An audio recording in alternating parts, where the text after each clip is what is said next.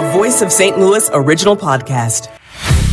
This is the St. Louis All Local podcast, a production of the KMOX newsroom with the top stories and an in-depth feature on St. Louis. Today is Tuesday, October 31st. I'm Michael Calhoun. Our top story this hour. This just in. 9 black St. Louis City refuse employees are suing the city, claiming they've been racially discriminated against, paid less than white coworkers, and denied overtime pay. In a statement, Mayor Tashara Jones tells KMOX, quote, "While we cannot comment on pending litigation, the city continues its push for competitive wages to retain and grow its workforce. City employees received a 3% pay raise on top of their 1.5% increase each year the past 2 years, and the city also recently completed negotiations to increase wages further for refuse division employees." Now, the latest from Missouri's capital. Missouri Secretary of State Jay Ashcroft vows to appeal a decision against the language his office wrote for a ballot question on whether to restore some abortion rights in Missouri. Let's check in now with Fox 2 Capitol correspondent Emily Manley in Jefferson City for the latest. Emily? Michael, it's been an ongoing court battle for months, and even with this quick turn decision today, Ashcroft has made it known that there's more to come. We have that these judges say that Ashcroft's language is problematic and insufficient. In his language, Ashcroft wanted to ask voters to allow for dangerous, unregulated, and unrestricted abortion from conception to live birth. Well, the judge is saying today that that's not true. Instead, that is actually, it has a lot of politically partisan language within that ballot language. So instead, they kind of revised it back to what the Cole County judge saying, and instead they just want to ask voters to establish a right to make decisions about reproductive health care, including abortions and contraceptives. The supporters of these initiative petitions that are trying to get the question on the ballot, they are required to have and gather 170,000 signatures by May in order to get this on the ballot in 2024. So they are being pushed up against the clock by this court battle ongoing. Michael. Budget bills introduced today at a St. Louis County Council meeting. St. Louis County Executive Dr. Sam Page says they've narrowed the gap between expenditures and revenue. Right now it's about $26 million. We have, several $100 million in reserve. So we're not short on funds by any means. Dr. Page adds that long-term, they'd like to get the revenues and expenditures more closely aligned. Sean Malone, KMOX News. U.S. Senator Josh Hawley of Missouri says he'll introduce a bill to ban publicly traded companies from contributing to political campaigns and organizations. It would reverse much, but not all, of the Supreme Court's Citizens United decision. But Punchbowl News reports that Hawley was told today by GOP leader Mitch McConnell that corporate donations got Hawley elected, and anybody who signs on to his bill will get, quote, heavy incoming from the right.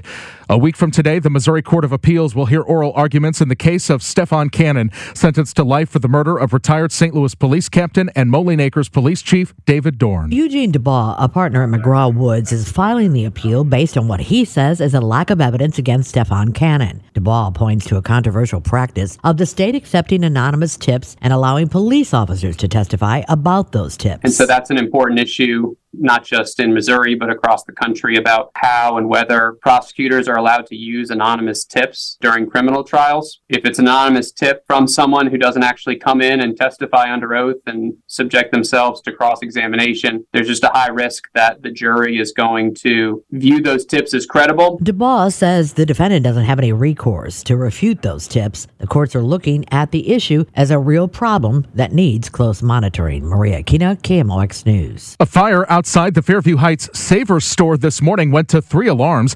It started in a tractor-trailer behind the store on Lincoln Trail. Nobody was hurt.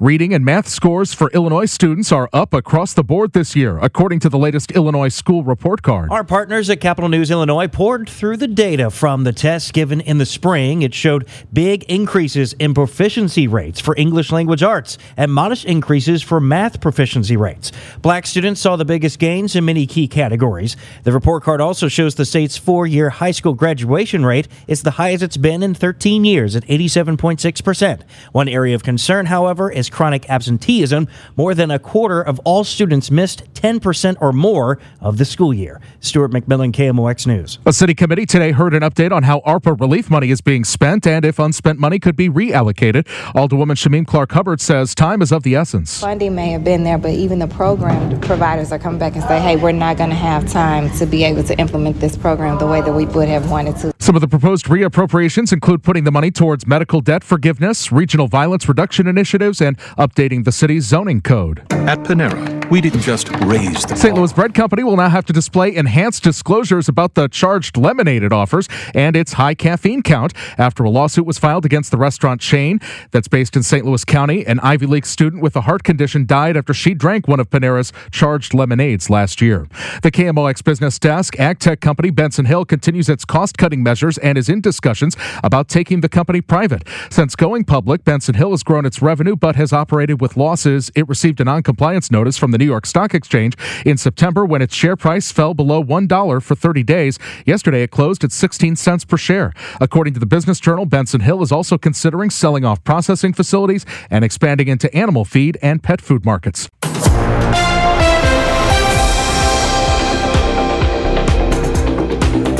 Well, as we continue on KMOX, there is a new read on Anheuser-Busch, the state of the business in the United States.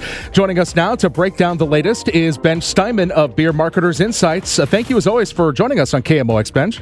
Hey, my pleasure. So what is the latest with AB InBev in North America? Well, in North America, the results were very weak, even softer volume trend than in the second quarter, but globally it was still okay. Yeah, what kind of numbers are we looking at, and is this a trend that's continuing, or have things at least evened out? Well, the trend for shipments in the third quarter was 17.6% down, I believe, and that was 15% down in the second quarter. So it's even worse. Some of that's comparison of there was a price increase at the end of September last year, so that there's less volume going out this year. We've seen a few companies where they're selling less, but the prices are higher, so revenue is up. But AB, are we talking about just Bud Light here, or are we talking about across their North American lineup?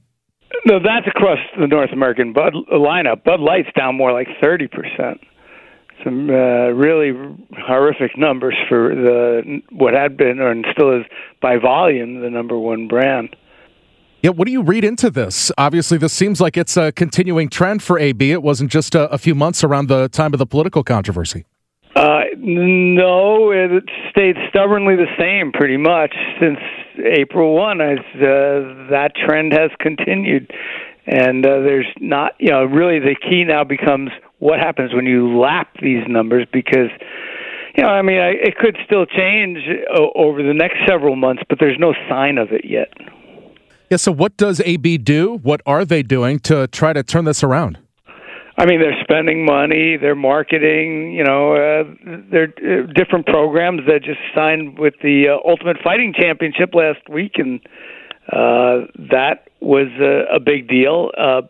But, whatever they've done so far really hasn't moved the needle on Bud Light, though some of their other brands are firming a bit. So there is some good news, a little bit at least. It sounds like. What are the brands, I guess, of the future for Anheuser-Busch, or which brands are actually doing well? Well, prior to this, Michelob Ultra and Busch Light were both doing very well. They also got some impact, undoubtedly, in the second and third quarter. But those are the ones that the CEO, Michel Ducaris, singled out as firming a little bit lately, and that he expects to get back to where they were. What about the rest of the industry? The industry is down in 2023, for sure. And, that's part of the story, too. So it could be that fewer people are just choosing beer versus all of the other options out there these days. Seems like. Hope that turns around pretty quick. But, yes, right now that there's less beer being sold in 23 than 22, and in 22 there was less than in 21. So 2 tough years in a row. Where are drinkers going? What kind of data do you have? Is it the hard seltzer trend, or is it something else? Well, hard seltzer is usually included with the beer numbers,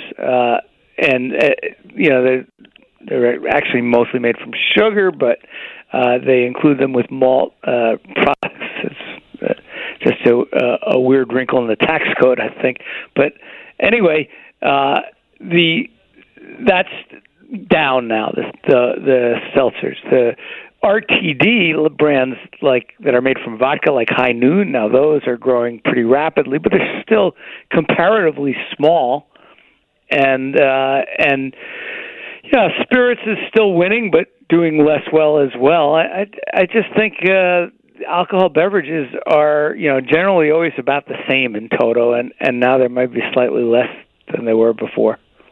So what's been the reaction then on down the chain, whether it's distributors or retailers?